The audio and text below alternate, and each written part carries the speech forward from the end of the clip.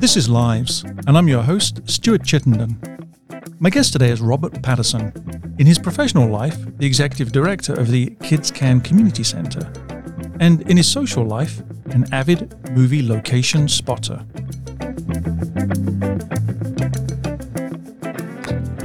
As the executive director of the non-profit Kids Can Community Center in Omaha, Robert Patterson leads an organization driven to educate, engage, and inspire children through early childhood care and out-of-school experiences. Patterson is active with a number of community groups and initiatives, and his commitment to community has been recognized with numerous awards. Over a decade ago, Patterson launched a blog that has now become the website setjetter.com that records his passion as an avid set jetter, visiting the sights and scenes captured in movies, TV shows, and music videos. His favorite movie is Halloween, and his favorite musician is Madonna. Robert Patterson, welcome to Lives. Glad to be here. Good to see you. Tell me about, it was a blog, now it's the website. Tell me about setjetter.com. So the term setjetter is obviously a spin on jet setting, and it's kind of one of those Urban Dictionary terms that came about, and it's people that choose their vacations or wherever they decide to travel to based on filming locations. And I heard about that word and I thought, oh, that's the perfect kind of, that's what I do. I mean, all my vacations are almost entirely planned about, what movie location was shot there. Or if I happen to be going to a city, I was like, all right, I do a lot of what's all shot in Philadelphia? How much can I cram in if I happen to be there? So that's kind of how the website came about. And I was thinking as I was driving, where did my love of this, when did it happen? The kind of main point in time, I remember my parents, my family, we went out to the Rose Bowl in Pasadena. And I'd been to LA once before, and I thought, this is my time to visit the Halloween houses and the Nightmare on Elm Street house. And it was my first time. And for me, that was sacred ground. If you're a horror movie fan, you're there. And if you're there at night, I was like, I'm in Haddonfield, Illinois, even though this is literally 40 yards from Sunset Boulevard, what the busiest strip in West Hollywood. And somehow they made that look like the cozy Midwest. So that's kind of what did it for me. And I'm like, I want to do this all the time. And that's kind of where the love came about. But I was thinking, I went to other movie locations before when I was younger. I remember going to Niagara Falls and I'm like, oh, this is where Superman 2 was filmed. And even in Omaha or Lincoln, Terms of Endearment.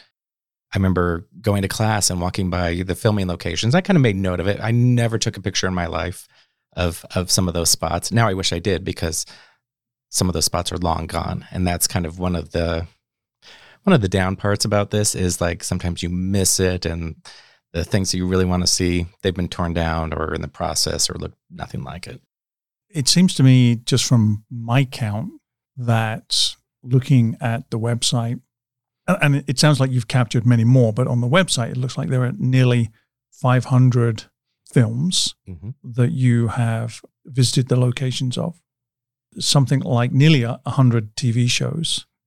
What struck me is almost the entire catalog of Madonna music videos. Close. This is a huge number. And so you must have been doing this with a great amount of diligence and for quite a long period of time. So when did you really become intentional about capturing these sites to share them? It was around 2007. I think my blog started because I was like, that's when I started going to LA with the intent of going to filming locations. And I was like, I take a couple pictures and just it was neat to be there. And then as kind of years went on and I thought, I should put this in a blog of some sort. And so I did that. And as I kind of got more kind of mature with it, I was like, I need to get the exact angles. And then not only the exact angles, every angle. And so if I really love a film, and if you've been on my website, one scene might you have 10 different angles, and I am out there trying to get every last bit because I want to match it up. And part of it is for my sake, but part of it is for fans that aren't able to visit these locations or just curious to kind of see what they look like. So it was around that time I really wanted to become the master of it. I'm wondering if it might be important just to give a sense of the timing of your childhood. Do you mind me asking how old you are? I am 52 right now. Okay, thank you. So you were growing up in the 70s then and the 80s. What was your childhood like? And I'm especially curious about the role that movies and TV played in your childhood. But what was your childhood like? Yeah, so I was born in 1970, and I think, and I was actually on another podcast. They really kind of dwell into the 80s. And I remember I just did a quick check. Out of all those films, I think I have like 180 1980 films alone. So obviously, to me, that is the golden time of movies. But, I was 7 when Star Wars came out. So it was like the perfect time. I was 11 when Raiders of the Lost came out. And so like all these kind of pivotal films that to me still held up over all these years, I think that's kind of what set the love of cinema for me. So my family loved movies, and I remember they would also take me to movies that were beyond my age range. I mean, I remember going to Ragtime and Reds with Warren Beatty. Well, not a 11-year-old movie by any means, but I think it kind of matured me in a way to kind of understand film. And I think I was scared to death of horror movies. I didn't want to even see the word Halloween, but eventually I became to love them. And so not until I was a teenager. So I felt like I was a little behind on being too much of a scaredy cat. But once I did like horror movies, I just jumped into the deep end of the pool. So I remember I snuck into Friday the 13th, the final chapter, 1984, and scared me to death. And I just remember the first half hour, I think my eyes were just covered. I was just looking at the bottom of the screen because I thought that's the safe zone. But I left that movie and I thought, you know what, if flashes of light and images and sounds can have that much of an effect on me, that's kind of when I realized the power of movies. And granted, it was just a horror movie, but I was like, there's a power here. And for better, for worse, that to me, I look at that as a big turning point for the love of film. So by the time you had this epiphany you just described, when you realized you were vacationing with your family at locations that you could now associate with films, you had built up perhaps a greater than average movie database, as it were, in your head. You've been watching a lot of movies. Oh, yeah. I think, when you were kids, we had the VHS tapes, and we would just like put on Halloween 2 and 3. I think it was on repeat, and we'd, play cards and have summer. And so it was like, that movie's just been ingrained into my mind. But that's what we had back then. We had that and cable and laser discs, and we watched the same things over and over again. So I know sometimes you think, oh, kids are glued to their screens and doing the same thing. I'm like, we kind of did it back then, but we had much worse copies to look at. I want to ask this question just to, as it were, get it out of the way. I'm wondering if you look back on your life then and think, why wasn't I actually spending more time doing other kid things like, I don't know, whatever that is, but, riding your bike around the neighborhood, getting up to mischief, being outside, doing any other kinds of things that kids do, not least because your role now is executive director of a child-focused organization? That's a good question. Yeah, I don't look back and felt like I missed out on anything, but I wasn't attracted to those other things. And as you're talking, I'm like, oh, we did make our own films. I had my Super 8 camera, and we made, at the time, Friday the 13th, Part 5, because if you remember, Part 4 was supposed to be the final chapter, and like I was dumb enough to say they're never going to make any more. Obviously, they're well past that. But I have, and I will not show it to anybody. But yeah, I was, I was 15 at the time. I was editing film, and back then you had your razor blade and you were slicing the film and taping them together. And so right before camcorders and VHS kind of became a thing and made it much easier. So obviously my love of it started kind of percolating in that way. And then in between graduating high school and going to college, I took a week-long workshop out at UCLA. And I can't remember the name of it, but it was kind of a magic time, when you find your tribe. And it was all these people that were exactly like me, and we all kind of share like, oh, we made these stupid movies when we were younger, and we were all kind of did the same thing. But it was kind of not a filmmaking camp, but we got to preview new shows. And I remember we got to see the new John Lennon Imagine documentary kind of at Warner Brothers. Nobody was allowed on the Warner Brothers lot, or that wasn't a public lot at the time. And We got to talk to directors like Penelope Spheris and just kind of do all these kind of great things. And I thought, part of me is like, this is what I should be doing. But also I was like, I'm Midwestern at heart, and we're like, I need to be practical. And the practical version of this is broadcast journalism. And so that was my undergrad degree and what I was supposed to do, not what I'm doing now. But I think that education served me well. Do you ever look back, looking at the different forks in the road and think, oh, I missed being a filmmaker, a director, an actor, or someone else involved in the business of film? Absolutely. I look at I think it's definitely made for the young because it is really a gig community. Even if you're at your best, you are moving from gig to gig, even you're on the top of the films. And so you never quite know where your next paycheck is going to come from. And you'll be lucky if you get a TV series or something that's kind of perpetual. But even then, you move on. There's no healthcare benefits. There's all these things. And so as an adult now, I'm like, oh, what a nightmare. That was too much of a risk for me. But yeah, I think we all look back. I'm like, you know what? When you're young and you have the energy, I should have just taken a few more risks. But who knows how that actually could have ended up. As it is, you have this profound pleasure from doing set jetting. Mm. And so I'm sure that wouldn't have been the pleasure it is if you had actually been doing this gig work in the business. Yeah, if my job was that, I think movies might not have been as much fun anymore. And I would hate to take that away. But you're absolutely right. I'm a big believer of serendipity, and the path takes us to where we're supposed to be. And I really can't complain about my life and the world I live in. And I don't want to call it notoriety, but people stop me on the street, like I'm traveling and people are like, are you the set jetter? And I'm like, yeah. And they're like, oh, I follow you around, and I made my vacation out of this. And especially a lot of people from foreign countries contact me, and I set them up. I just tell me where you want to go, and I'll make a Google map for you of all your favorite locations. So you talked about you are now more intentional about your vacations and cities you're visiting for any number of reasons. Mm-hmm. How do you go about the process of selecting either a movie or a location that you want to capture and document? Part of it is, if a movie kind of captures my love, I definitely want to kind of feel it out and kind of get all those locations.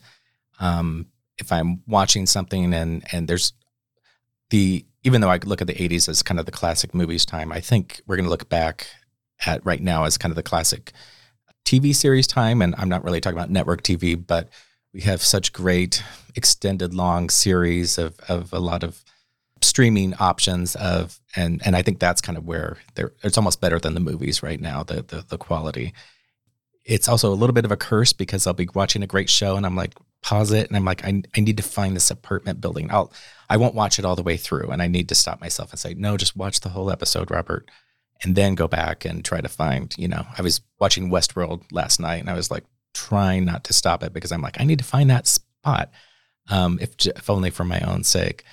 But yeah, so that's kind of the way it's changed a little bit for me over the years. I mean, maybe it's chicken and egg. What comes first? Is it the location that you happen to be going to, or is it the film or the TV series that you want to capture? I think it's the film or the TV series, and I think it all begins with the script. I mean, it's the story, and if the story gets you, and I love my share of bad movies too. I mean, if you've been to my website, I love them all, and a lot of my requests are for, can you find the house from My Boyfriend from Hell? Never saw it before. I'm like, well, I'll go down that path. I usually get those like at 11:30 at night, and I go down that rabbit hole, whether I like to or not. But yeah, it has to mean something for me. If not, I was like, I kind of do it passively. It's not as fun if you don't love it. There must be a huge amount of research that goes into this. I doubt that you just fly into a place, rent a car, and then hope to find the locations. How do you go about that research? I used to have, and I can't remember what I used to call the percentages, but like when I talk about set jetting, I was like 80% of it is on your computer and going through Google Maps and looking for clues of, either behind the scenes shot or, I see a railroad track here, or I see this building in the background and I think that might be Pasadena, and just kind of backtracking it. So it's a lot of these clues just to find the right spot, especially if it's not a known spot. The Back to the Future movies, and those have all been locationed to death. Everybody kind of knows where they're at and it's published. And I really like to dwell on the ones that haven't been found or it's brand new. And then I say the other big percentage is driving around. So driving around LA. And then the smallest percentage is actually when you're at the spot and, you take your pictures, you're there a few minutes. I'm like, all right, I got what I need, and I move on. And I'm one of those that I'm as I grow older, I don't spend the entire day, but I used to go from sunrise to sunset, trying to capture squeeze in everything that I could to make the most of the day. My stamina has not maintained that over the years. Is there a particular film, particular TV series that for some reason stands out to you in terms of the locations that you've managed to capture? There's a couple that have probably been the most meaningful to me because they've been so rare and unique opportunity to get to. And for the most part, I should say I'm doing exterior locations, and I don't get too much going into the houses, and because obviously that's a whole other thing. But I've had a couple experiences. One, when I go back to Friday the 13th, the final chapter, all takes place at this cabin, and an elderly couple owned it for decades. And every once in a while I'd email, say, hey, can I, and just no response. And one time I emailed and there was a new owner, and she emailed back, she says, yeah, what time's your flight land? I'm like, 10. She goes, well, just come over after that. And I'm like, all right. And so, and I wasn't quite sure what to expect because it's private property and everything as well. It's kind of tucked away. And I drove around the back, and it kind of reminded me the first time I saw the Halloween houses, almost kind of the silence, that I was like, I cannot believe this movie I grew up with. I'm just standing in the middle of it. And she came home and she says, well, take pictures of the outside. Over here is where they built the cabin. So I kind of did exterior shots. I'm like, I wonder if she's going to let me inside. And I said, is it okay if I take pictures inside? She goes, sure, just take off your shoes and just whatever you want. So I photographed every inch of that house, and upstairs and down into the basement, just everywhere they shot. And it was, when I talk about sacred ground, that was it for me. And it was a fantastic day. And I left, I was driving, I was doing other locations, and I'm like, oh, I did not. Every once in a while, I like to get pictures of me at the location too. It's kind of, proof and that I was there. And I emailed her that night, and I'm like, I hate to do this. And if I understand, can I come back in a couple of days and bring a friend to take pictures with me? And she said, sure, go ahead and do that. And so, super nice. She's not let another fan in there since. So I don't blame me, because I treated her very politely. I sent her an Amazon gift card. I even brought her a DVD of the movie because she'd never seen it. But sometimes fans have kind of ruined locations, and may have heard about like the Goonies house at one point. The owners got sick of fans kind of trespassing, and they put up blue tarps to kind of cover it up and kind of ruin the shot. I think they've gone back and kind of made it better for fans again since that time. Or the Breaking Bad house, people I think were throwing pizzas on the roof, and eventually they put up fence and they kind of yell at people that come. So you got to be polite, and you got to respect not only kind of legally what you can and can't do, but just be nice to the owners. You mentioned the word sacred, and I know you don't explicitly mean something divine, but you do mean something meaningful to you.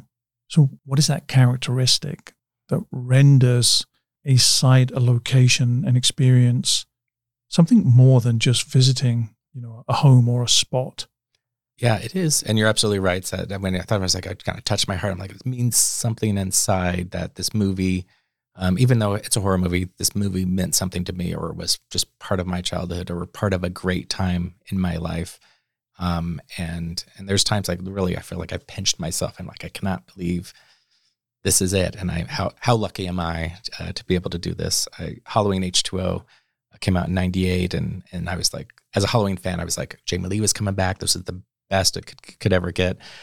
And I got to spend the night it's called the Paramore Estate. And you can rent cottages and stuff like that on the estate. And so I booked it, and because they had not that's not open to the public either, and they had just opened it up so people could spend the night there, and I was like so excited. So, and they said, oh, you get the corner cottage, and it was about a week before I was looking up where this corner cottage was, and I was like, oh, this is Jamie Lee Curtis's house in the movie, so I was going to be staying where she was supposedly be living.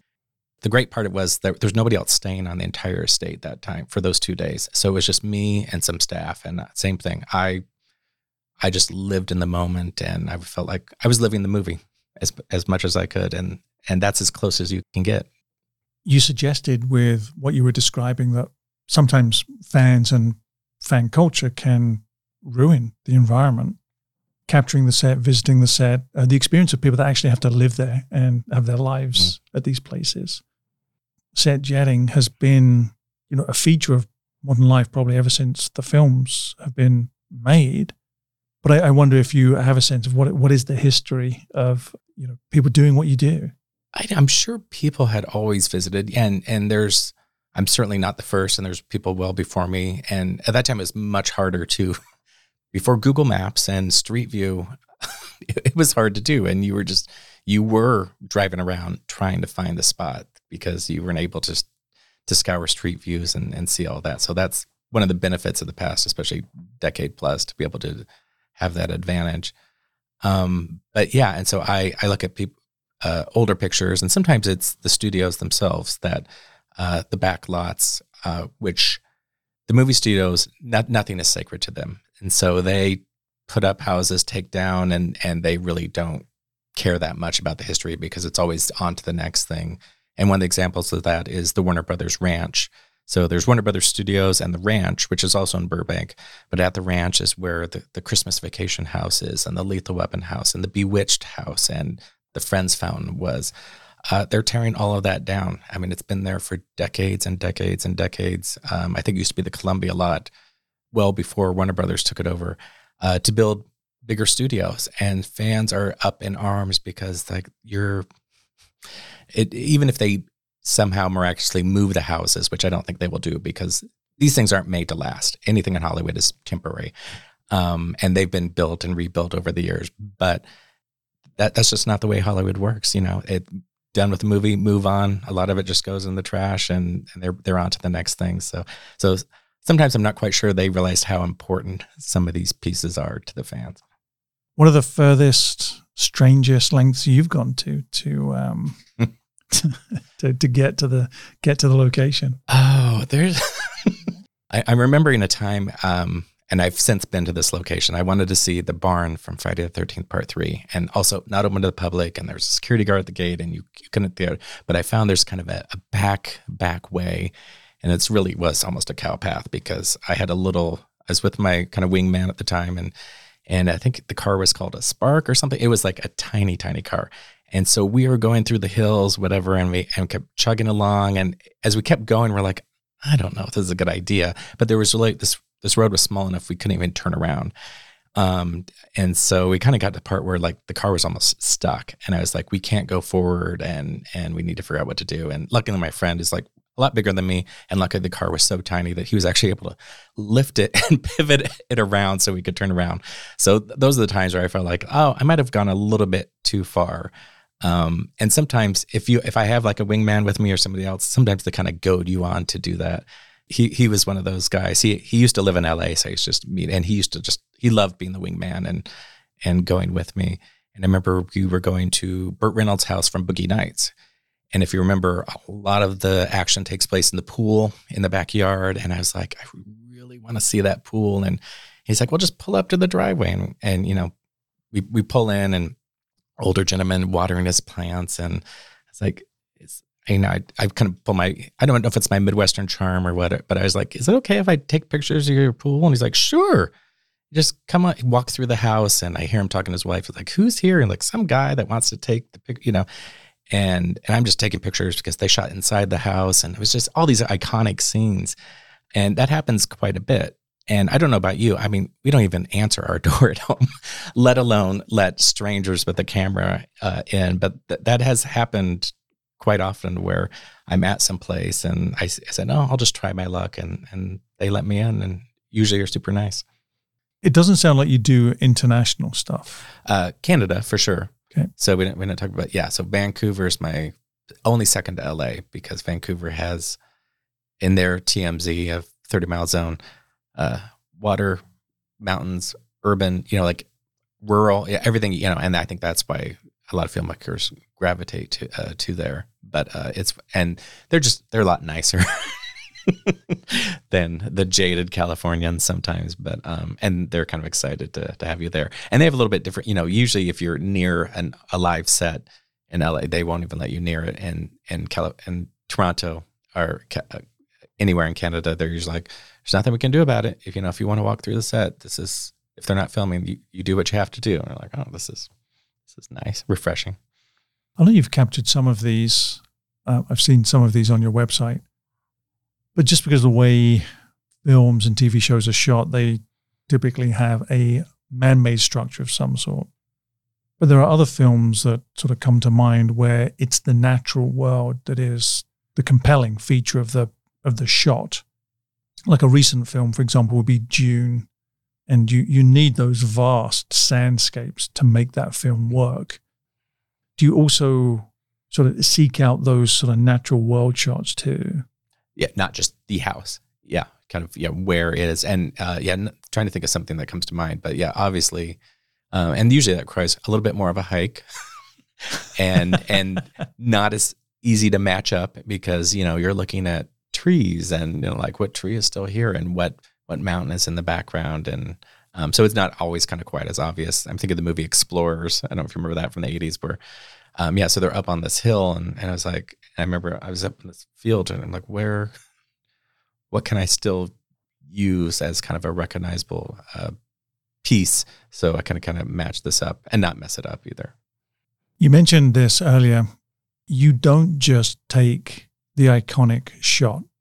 An example would be Die Hard and the Nakatomi building. But it's been photographed many, many times and is well known as the location.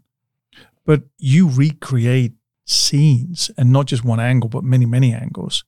And one of my favorite films is Footloose. Mm. And you've captured an entire arc of the film through the locations that you went and found, and you track them with the journey of the movie on your website. What is the urge to get to those lengths of capturing all aspects of a film's location? Yeah, and if you've been to my website, you can tell, like, if I love a movie, I go for it all. And Footloose was one of those. I was 14 at the time, and it meant a lot to me. So, and going out to Utah, it was a joy, because it was interesting to kind of see sometimes things don't change at all. And some things, if you remember the mill from that movie, it looks like it's in the middle of nowhere. Now it's surrounded by McDonald's and like just all this industry is around it. And so the specialness is gone, but fans also like, hey, look what it's kind of, when you see the pyramids and their proximity, same type of thing. It was like, look what's built up all around it. But thankfully that is still there. But yeah, so I bring all my different shots to the location, and it becomes, it's a labor of love to find, all right, and I'm doing hundreds of locations a day. So it's not like it's all at the tip of my tongue of like what I remember to get. And so I'm looking, I'm like, and once you get there, like, is it this way or is it that way, or where were they at? And it's kind of trying to recreate it. But that's the fun of it too. It's the chase that I love, and finding those unique spots, or what angle were they filming at? Now I haven't gotten to, drones or trying to get the crane shots, but I'll leave that to other people to do that.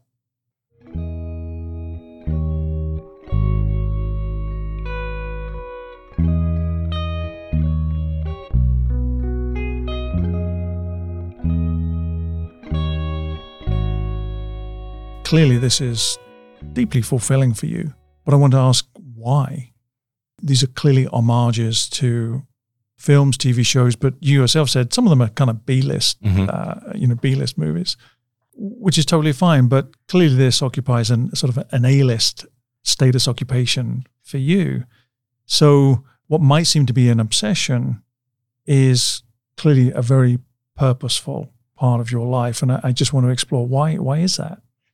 That's a good question. I think I've asked myself sometimes when it's like late at night, I'm like, why am I doing 30 different angles of this scene just because they happen to show up in the movie, where most people will say like, yeah, that's the house. I don't need to see one more shot of that. But, and so sometimes I've just for my own mental health saying, you don't need to do every angle, but it is probably more important for me to find every spot. And I think one of those examples is the Halloween 2018 version. I went down to Charleston, and I literally, even if it was a shot that was in there 2 seconds, shot somewhere weird, I wanted to find it because that movie kind of meant a lot to me, and it means a lot to fans. And I know that a lot of these fans end up using my website, that this is their map for when they go traveling.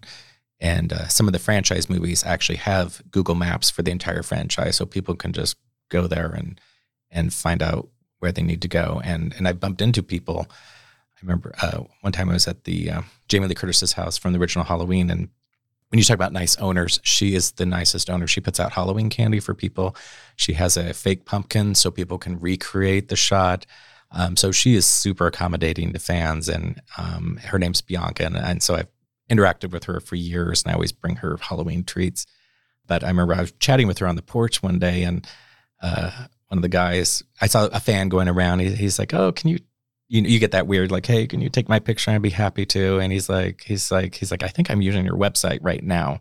And so it was just kind of this kind of weird time for me, or kind of when I call it notoriety, or I've been on locations, and I'm with another friend from LA, and people are strangers walking by. I'm like, "Are you Robert?" I'm like, "Yeah." And my friend's like, "Who are you? What are you doing out there?" But like I said, it's all for the fans, that partially for me, but I also know the appreciation is coming from the fans. Is there a danger for you, being someone who has so enjoyed being a fan, that your own growing fame, I don't know, would just get in the way? So instead of being the fan, you become the celebrity. Does that get in the way of this being a passion for you? No, I don't think. If anything, it would help, because I enjoy doing it. And during every 5 years at the milestones for Halloween, the last one was the 40th anniversary, they have conventions. So they bring all the actors, and I was one of the bus tour guides that gave the kind of a location all the tours. And I think that's why people, when I give that Halloween bus tour, people liked it, because there'll be long spots in between. And I knew where I was going. I was like, if you're a fan of the Film Society, the mansion's coming up on the right. And I was just kind of looking ahead to kind of different spots. And I think people got excited on my bus because it kind of got all those little extras that come with it. But yeah, and that's where, and it, like I said, it seems to be a lot of, like, this German TV anchor emailed me a couple of weeks ago who's coming to the US. I think he's here right in LA right now, that needed help, kind of whatever. And so those things, it excites me, because people are so, and I'm jaded. I've been to the Halloween houses so many times now that it might have lost the specialness, but they are so excited to see some of these places for the first time. So meaningful then. To me, it's always giving back, and there'll be people, there's people that are much more popular than I am around there kind of doing this. But what means more to me is kind of the integrity of my work, that, and I really kind of do everything from Terms of Endearment to Texas Chainsaw Massacre, and everything in between, that it's not just horror movies, even though it's quite a bit if you've been to my website. But when you're talking about Footloose, that was kind of an add-on, because I was going there to do locations for Halloween 4 and 5 and The Stand and Silent Night, Deadly Night, and Footloose. It's just kind of these random, but they all work, they all sew together for me. How is this community then showing up in your interaction? So you have this website, you have people reaching out to you, contacting you for advice, to map itineraries for them. You're clearly engaging in a growing space for dialogue with a community of people that love this. And I'm curious, what is that community like? And is there anything that sort of stands out to you from your conversations with people? Yeah, and for the most part, there's more and more, and most of it is, now we see them each other on Instagram, and there's competitive nature for sure. They're like, oh, when they found this. And I remember Jordan Peele's Us, and I could not find the house, and I knew it was in the Pasadena area, and I looked and looked, and nobody can find it. And then somebody else found it. And I was like, one, glad it was found. Two, I wish I was the one to be able to say, I found this. Because it's kind of a little feather in your cap to be able to kind of say, I'm the first to find this. But for the most part, we all play well in the sand together and get excited about sharing. And my friend has nerd locations, and he'll just send me random pictures of like, can you find this? And we send them to each other and try to do what we can to kind of help each other out. And he really goes into the rock stars and the rock videos and stuff like that, which is not my thing. And so there's no competition there, but I enjoy helping him out and saying, oh, this is off Hollywood Boulevard and such, to be able to find those spots. Does the movie industry play the game with your community? Meaning, I think, was it the last season of Game of Thrones, they sort of set it up with hidden elements of the show located around the world. But the idea was to try and find those locations and claim what was there to prove that you'd solved the riddle and found these locations. So I'm wondering the degree to which producers, marketers are inviting the SetJetter community to play along with them in this game of finding the location. Not so much. I think it's almost the opposite, where everybody signs NDEs, and so nobody can tell you. I might know somebody on the production. I'm like, where is this at? And they're like, I'm sorry, I cannot tell you. And I was like just give me a hint, And every once in a while they do. However, I've befriended a few film location scouts or location managers, and I mean that is their job. And I don't know if you remember Raising Hope, the Martha Plimpton TV series, and with Cloris Leachman. And I could not find this one particular location. And you see the credits, and I'm like, I'll just email him. And he's like, oh, it's right over here in Chatsworth. And I said, great. And we kind of emailed back and forth. And he said, if you're ever in LA and want to visit the set, just let me know. I'm like, oh, all right. And a couple months later, and he's like, well, what time do you want to come? I'm like, you tell me. This is your world that I'm intruding on. And he said, well, just come around 10 o'clock. And so I think we came kind of late morning, and they were on break, and we were just taking. He said, you can take pictures, just no flash around the set. And then they kind of got back to filming. And so literally they're filming in the living room, and we're sitting in the kitchen watching them film this TV series. And if you've been to any actual filming location while they're working, it is boring as can be. It's a hurry up and wait, and you're waiting for that 1% of excitement but otherwise it's set up lights and people milling around and trying to get everything done. But that was, on a break from filming, Cloris Leachman was sitting there, reading magazines. And so, I mean, what opportunity, except for that, for me to go talk and get a picture with her happened because of that. But yeah, so he invited me to the set a couple of times so I can be there where the action was happening. And there's been a couple filming location people that have since retired that they still have all their stuff. And I'm like, Wes Craven's New Nightmare, I'm like, I can't find this bridge where they shot such and such. And he's like, oh, I still have all that. And he just scans it to me. And I was like, this is gold, to find, like rather than me trying to search all these different things and find impossible places, he's like, oh, here's the address. I'm like, exactly what I need. I don't know if that's considered cheating, but if it comes from the top, then I don't think that's cheating. Is place more important than people to you? So you mentioned meeting some actors, and I did make a note of others that you can see on your website, and I'm sure I know there's many, but one of my favorites is Alan Rickman, because he's since passed, but of course he was Hans Gruber in Die Hard, which is one of the films you capture, but then obviously so many other things. I love that you have a selfie with Lisa and Louise Burns, who are the Grady daughters in the Stephen King horror film, The Shining. Love The Shining. And then you met Marley Renfro, who was Janet Leigh's body double for a lot of the shower scene in Psycho. And then I love the photo of you and very young, you meeting Daryl Hannah, who was Pris in the original Blade Runner. So this is just a few of the people that can be seen on your website.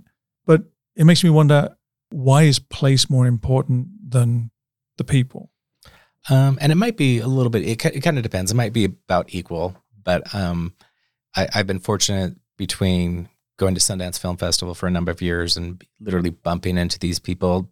Hannah it was a snowy day, and she was all bundled up, and we were going one way and she was going the other, and not paying too much attention.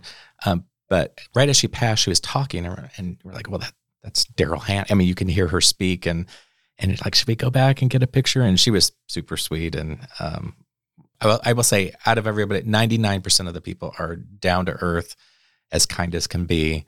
A couple of people kind of, I would say, ruin it for you, but it was like, oh, it'd be better if you don't meet all your idols. But it's a little bit of both, and I combined both on my page because at the very end of all the locations I've met the cast, I put pictures of them as well. And a lot of them, I share my website with them, and they get excited that a lot of times they might have been 2 days on that location, and they sometimes struggle. And some of the questions that you're asking are like, why is this so meaningful? This random horror film from the 80s why are you coming to these conventions? Why are all these people coming, to meet me for this little bit part that I barely remember doing? But it goes back, it's meaningful to them. And I just enjoy talking to them about it. And sometimes they actually are helpful to find a location. There was a not so good spoof called Saturday the 14th. I don't know if you remember that but one of the actresses in there, I was like, I can't find this house. I met her at the Hollywood show, and she's like, you know what? I think it's right outside of USC. And I'm like, that's all I need. And I think I went back to the hotel that night and I found it. And so as I saw her again a few weeks ago, and I said, thank you, because you helped me find this missing location. But sometimes actors are really the least amount of help because they're driven to the set. They're in their own zone, and they really was like, I have no idea where I was at. It could be Pasadena. It could be Hollywood. I don't know. I don't know if this is the right character, but I'm with the right person to correct me. Walter Mitty. And Walter Mitty as a character sort of lived, as it were, in a fantasy world of his imagination. Mm-hmm. I'm wondering if you find yourself looking at the world around you, not through the lens of the encounters you're having with the world, but perpetually exploring the world around you for scenes, locations, or rummaging through your memory database of movies and TV shows for where this might be the location of. You're probably right. The first thing I thought of as you were talking, I was like, you know what? Half of the things that come out of my mouth are a movie quote, whether I'm citing it or not. And my sister gets it and my friends get it. And every once in a while, like, why do I keep saying this thing? And you see that movie, I'm like, oh, I'm quoting this movie without even kind of realizing it. So yeah, there's probably a little bit of it. When I talk about living in the movies, as you're talking about kind of the Mitty character, I'm like, yeah, part of the reason to go to these places, especially the films that you love, is that you're stepping into the movies the best that you can. And if you're a friend, you nerd out and you recreate some of those aspects. Today is the anniversary for Prom Night from 1980, and one of my friends happened to be in Toronto at the same time, and we were taking turns of like, you be Jamie Lee Curtis laying here and recreating these scenes. And so so there's a little bit of that, I think, that fantasy that you kind of do live in it. But and I think I'm going to misquote Scream here, but life is a movie, and we're all living in it. I think that's so interesting because as you're sharing that with me, I'm thinking about the difference between escapism and imagination. Many of us enjoy watching movies because it takes us away from something, but I also think that they conjure vast depths and breadths of our imaginative capacities that really enables us to be creatively flourishing.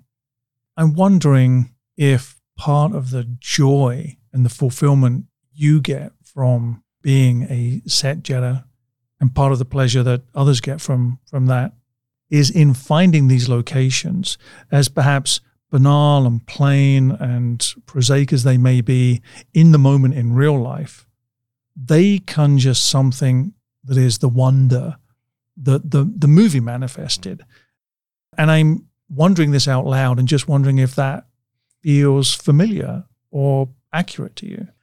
I think so, because it is, movies are definitely an escape. And I think if you looking at the past 2.5 years, what if we did not have the entertainment industry to keep people as mentally healthy as they could, as they were stowed away? That what if we don't all have all this Netflix or whatever, because otherwise people were going a little batty in their houses and needed that release. And I think entertainment was kind of one of those unsung heroes for everybody to kind of get that through here. Some better than others. I know was it The Tiger King? I never even watched it, but whatever it takes to for you to kind of get through the day.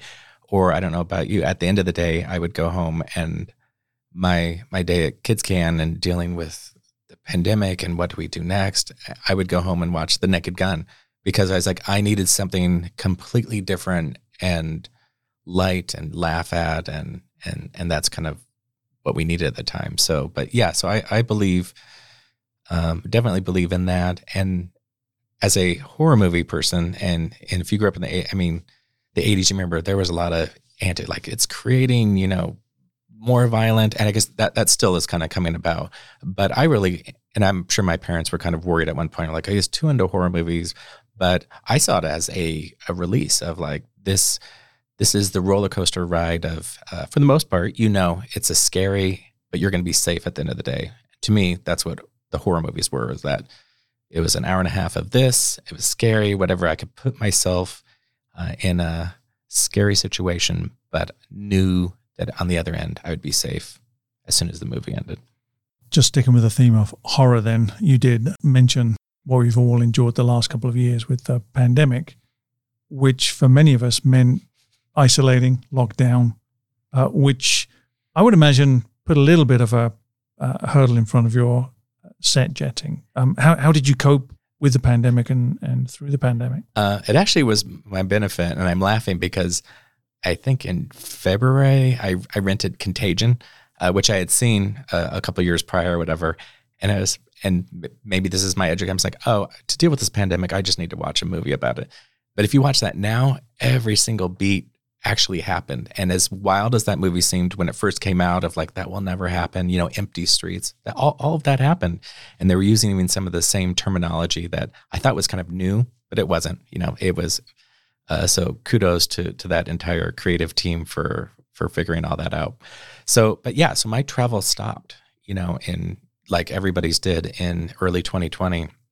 And it actually was a benefit because I had no evening events. I'd go to work and come home, and there was kind of like, my time was free. And I was like, you know what? I have a backlog of 250 plus movies that I need to put on my website that seemed too daunting to do in the regular non-pandemic world. And I was like, I have time to do this. And so I just started chipping away. And there's still a large number out there, but it actually worked out that I was like, otherwise I probably would have just kept this backlog of visiting locations and never putting on a website or giving people addresses or anything like that. So it actually kind of worked out for me.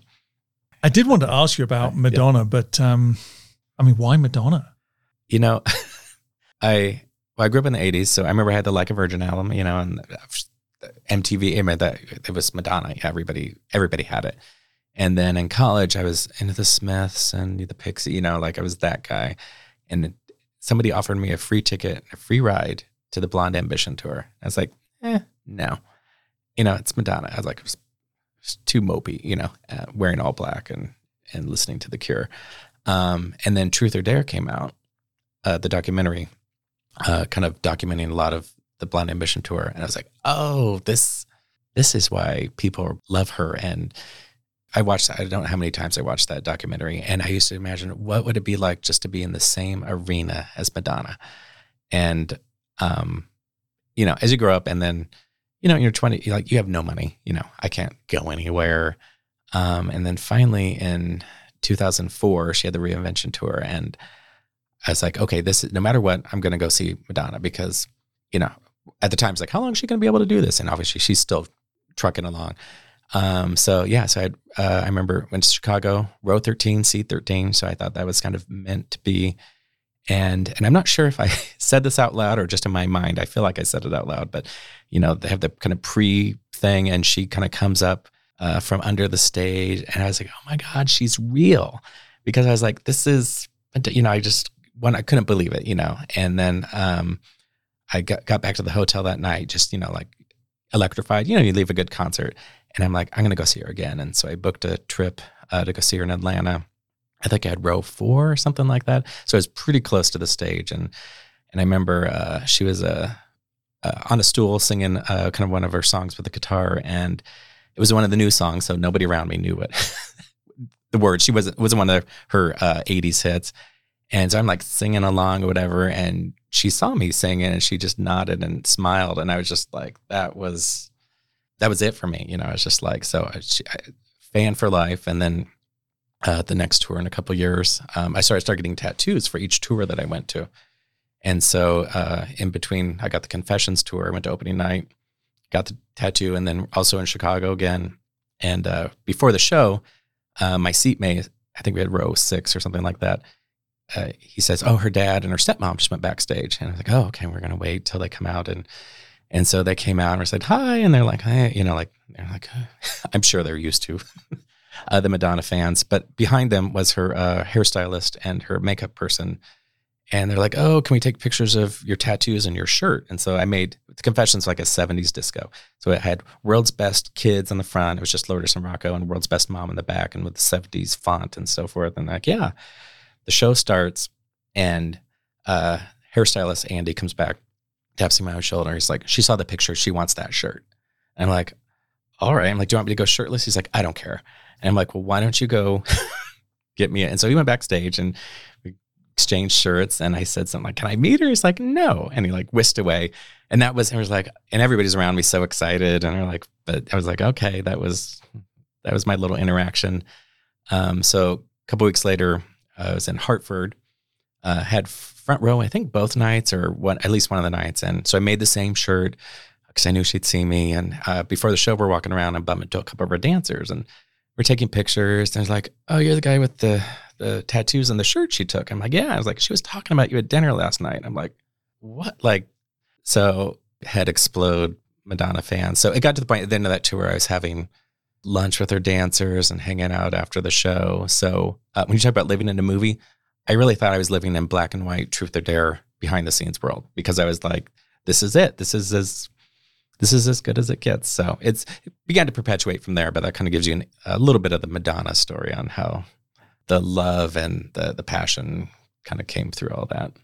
What is next for SetJetter? It feels like it's been expanding, both in terms of the quality of the content, the quantity of the content, but also its place as a forum for dialogue between you and other fans.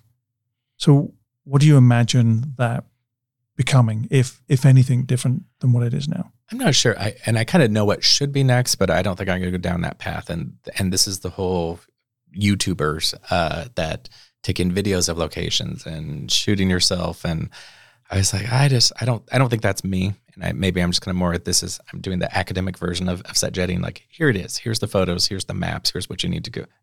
And I tell some stories within it. But I've done a few videos for Blu-ray extras where The Incredible Shrinking Woman or Silent Night, Deadly Night and Vice Squad. So I've done some videos specifically for that I've had to kind of produce and put out there. But I don't know if I want the hassle of a YouTube channel and to be constantly promoting myself and new product all the time. As like, I'm not quite sure if that's my world. So I'm not quite sure. And I do think, at what point do I step away and let other, younger people kind of do this? I also think, is my retirement job, live in LA and be a guide for hire where you tell me where you want, tell me your favorite movies and I'll map out the day and take you around to all those spots. So those things I kind of imagine for myself, but there are times where I'm like, maybe I should just kind of let this go. But then some spark or something that I see kind of gets me excited again. Is there a holy grail location for you that has not been captured? There's a handful that I either have not gotten to that I want to. One is the Carriage House above the barn from the Bionic Woman that she used to live.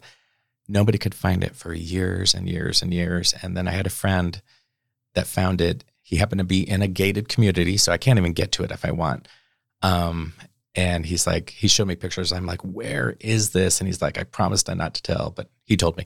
And so that's one I would just love to get to. And some of the others that I think about are just no longer. I think some of my favorite movies that nobody could find them, and we end up finding them because they have been demolished, and now they put a McMansion up is usually what happens in their place. So there's a handful that I've been to. There's a little bit more. We didn't touch too much on Madonna, but I would go to her music videos, and like one of the holy grails that I found at the time was the Like a Prayer filming locations. Nobody could find, that apartment where she lived at, and it not being an apartment at all. It was like a World War I battery arsenal or something like strange that they kind of made look like an apartment complex. So I'm sure there is, but sometimes I keep those to myself because like somebody else, I want to get there first. I love the competition. Yeah, but there's still that competitive edge, and there'd be times where like I might find something and like I book a special trip. I'm like, just because I found it right now, somebody else is going to find it, so I need to get out there right away.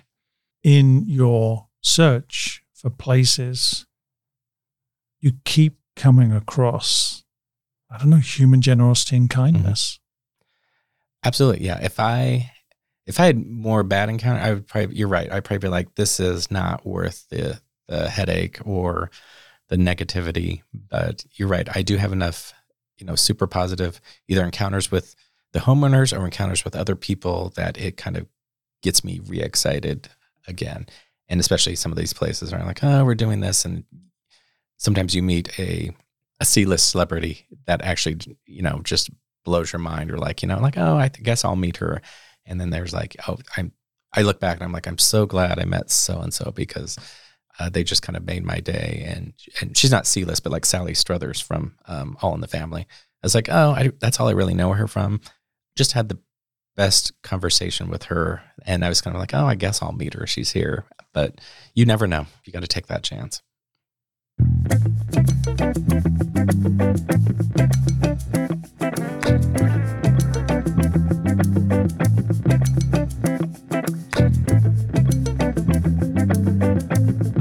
My guest today has been avid movie location spotter Robert Patterson. Robert, thank you so much for sharing this really surprising and unexpected passion that you have. Thank you. Thank you for being here, and love sharing.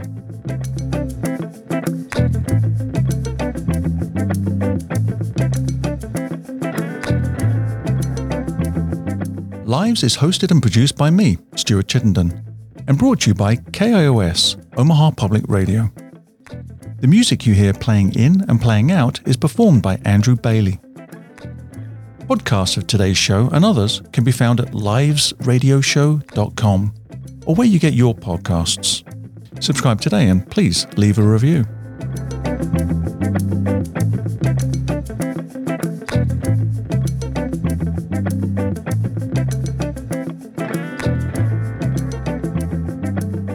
Join me next week as we delve further into the practical and profound possibilities of living well. Thanks for listening.